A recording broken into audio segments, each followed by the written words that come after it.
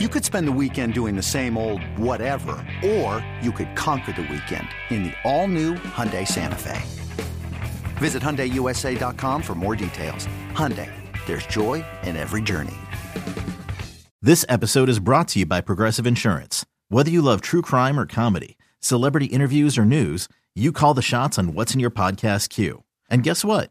Now you can call them on your auto insurance too with the Name Your Price tool from Progressive. It works just the way it sounds. You tell Progressive how much you want to pay for car insurance, and they'll show you coverage options that fit your budget. Get your quote today at Progressive.com to join the over 28 million drivers who trust Progressive. Progressive Casualty Insurance Company and Affiliates. Price and coverage match limited by state law. eBay Motors is here for the ride. Remember when you first saw the potential? And then through some elbow grease, fresh installs, and a whole lot of love, you transformed 100,000 miles and a body full of rust into a drive that's all your own.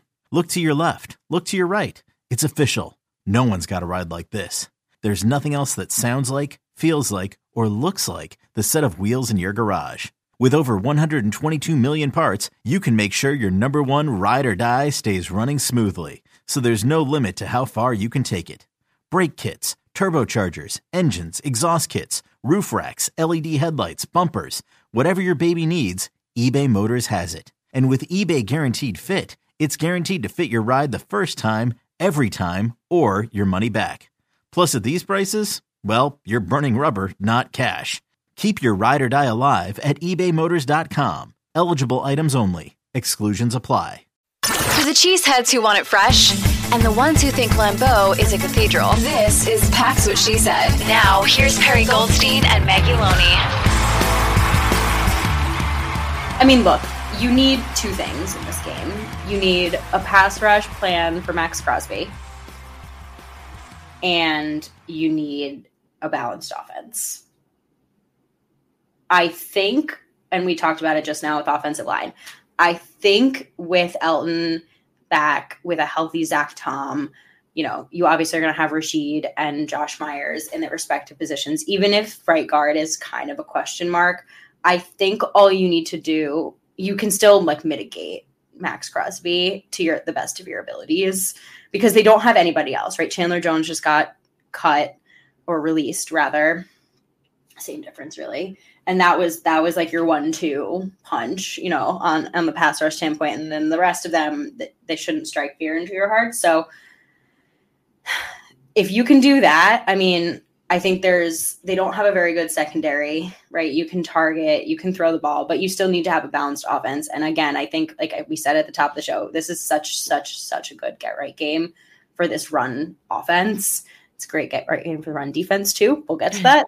But like, if you cannot run the ball against this Raiders defense, then you can't run the ball, right? Like this is not a good Raiders defense. You said it. And Max Crosby is their best weapon, and he's a pass rusher, right? So you want Jordan Love to stay upright. It's going to be good for all levels. And I think Matt LaFleur can probably run anything he wants against this defense. You know, so I'm just looking for balance. Some better yards on the ground, and for Jordan Love to just like play a clean game. Yeah, and I mean, this defense is not performing well. You already said it. Through 4 games, they have 1 turnover. That's all their defense has forced. 4 games, it's 1 interception by safety Trayvon Merrick. Just not getting a lot of passes deflected. Just not. I mean, Max Crosby's the guy. We talked about it, right? He's got 4 sacks. You obviously need to know where he is. Rasheed Walker is going to have his hands full, but he did last week against Aiden Hutchinson. Like, it's not going to get easier. You're projected to be a starting left tackle in the NFL. Like, this is where you cut your teeth, and this is unfortunately a really tough stretch to do it. But I actually think if the interior can hold up a little bit better, that helps your tackles, right? Absolutely, because if the interior isn't pushing Jordan Love back like literally 10 yards, then Rashid can set an edge and keep Love in the pocket, and it'll be okay. That's what I like. You need a plan for a Max Crosby. That's a guy that you like as a defensive coordinator. That's who you plan around. But the good news is, unlike the Lions, who have players at all different levels on the defense, right? You don't really have to plan for too much more on this defense. Yeah. So you talked about it a little bit, but obviously the Packers need to get a run game going. It's just been atrocious, abysmal. We still haven't necessarily figured out any rhyme or reason as to why Aaron Jones wasn't touching the ball as frequently as he should be against the Lions. He was on a pitch count. But in the third quarter is when he gets his first touch. So I've thought about this a lot, actually. Okay. And here's my thought process. So you go into that game, look, I'm not advocating for Aaron Jones not getting the ball. Okay, I'm not advocating for this. I want him to get the ball all the time. But you basically had 3 and outs, so 9 plays before it was already 24-3. Right, in the Lions game. So all of a sudden, you call 9 plays. None of them were runs. One of them should have been. But you're already down 24-3. So you already know that you are playing catch up and you have to throw the ball, right? In that scenario, you don't get to use the run game. You don't get to be balanced. And then all of a sudden, you're getting blown out, and your guy is hurt, and he's already on a pitch count.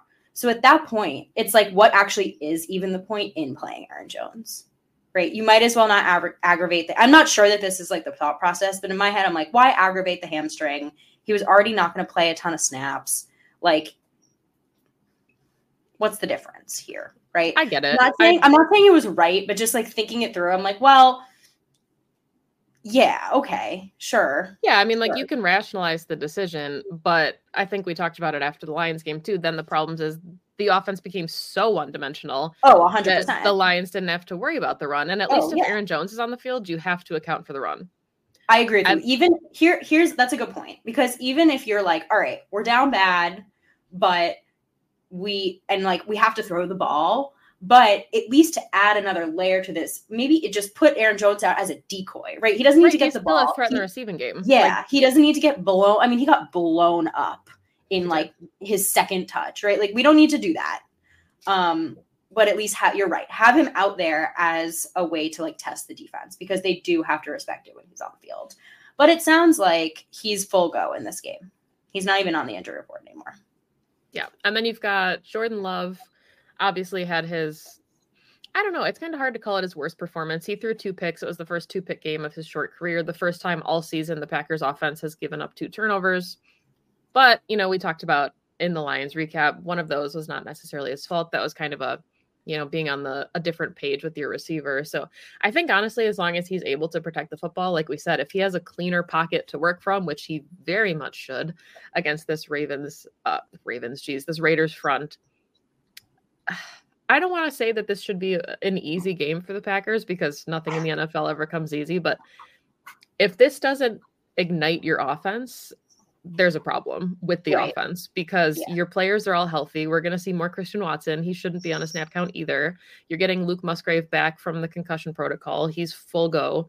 It's everything you want. Like, this is a very good matchup basically at every level for this Packers offense. I agree. I think this is being a game where Jordan Love's going to get to do, I don't want to say whatever he wants to do, but it shouldn't be where he has all this pressure in his face and he has to make quick decisions. They're having to call different things so that we can get the ball out quickly. Like, it's not going to be that game. And again, I want to give the Lions their flowers. Like, we did it, right? Like, they're just, I think, a very good football team, and they're showing that. But this is a 1-3 Raiders team for a reason.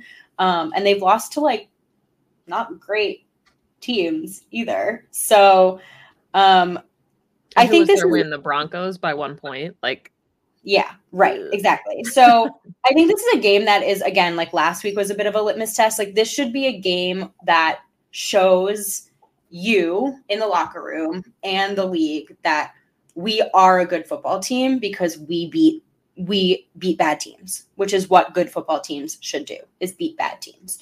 And I think they need this game, right? Get the win, go into the bye above 500, get even more healthy, and just get your shit together. I watched a decent amount of film breakdown of Jordan Love after the Lions game, just because I was honestly genuinely curious about, was it a holistic offense problem? Was it an offensive line problem? Was Jordan the problem? Like, there were a lot of questions after that game. And again, I'm not a film person, so I turned to the experts. And it kind of felt like it was everything, but it actually was a lot less Jordan than I initially thought, at least in the first half. He did I think the most interesting thing, and I'm going to credit JT O'Sullivan because it was his film breakdown that really like showed me this, but I found it very interesting. Like he turned down some easy completions, likely because look, he has what? This is going to be his 5th start under his belt, 6th start if you include the Chiefs game. The game's probably still fast for him. It has not slowed down yet. And I think that's probably, and the Lions game was even fast, like for anybody, right? The Lions were just playing really fast, aggressive, athletic football. And I think to me, it seemed like the game hadn't slowed down in that moment. And he was just missing some easy checkdowns. And I don't think that that's going to be something that he does again. I think that was like a lot of good teaching tape, and you just take the completions where they come. Don't wait for the bigger play. Now we saw too, he can complete the big plays, which is great. Like the deep ball was just something that hadn't really clicked yet. So good. And he settled in. You could tell he settled in the second half, just like a little bit too late to win. But I think, like I said, it's a good get right, like take what the defense is giving you kind of game, because the Raiders defense should give him some pretty easy completions. And especially if Matt LaFleur goes back to some of his like Matt LaFleur fundamentals, he's going to scheme guys open in this game, and it shouldn't be the offense shouldn't look so hard.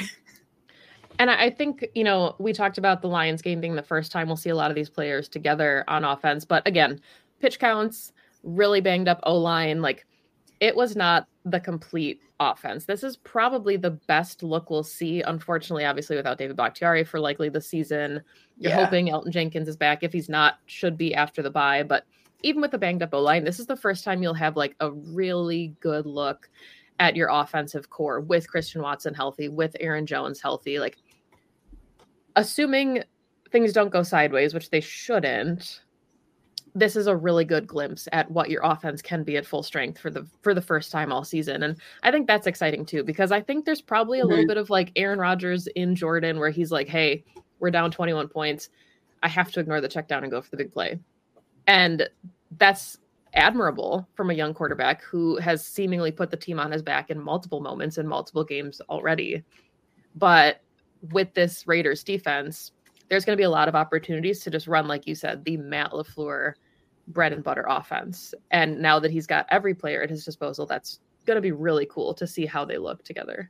Yeah. What I'd really love to see in this game is just the offense moving the chains. Yes. Steady drives, first downs, good third down conversions, but like, let's get some first downs on the early downs. You know what I mean? Just like steady, balanced offense, long offensive drives, right? Like that is something I don't like.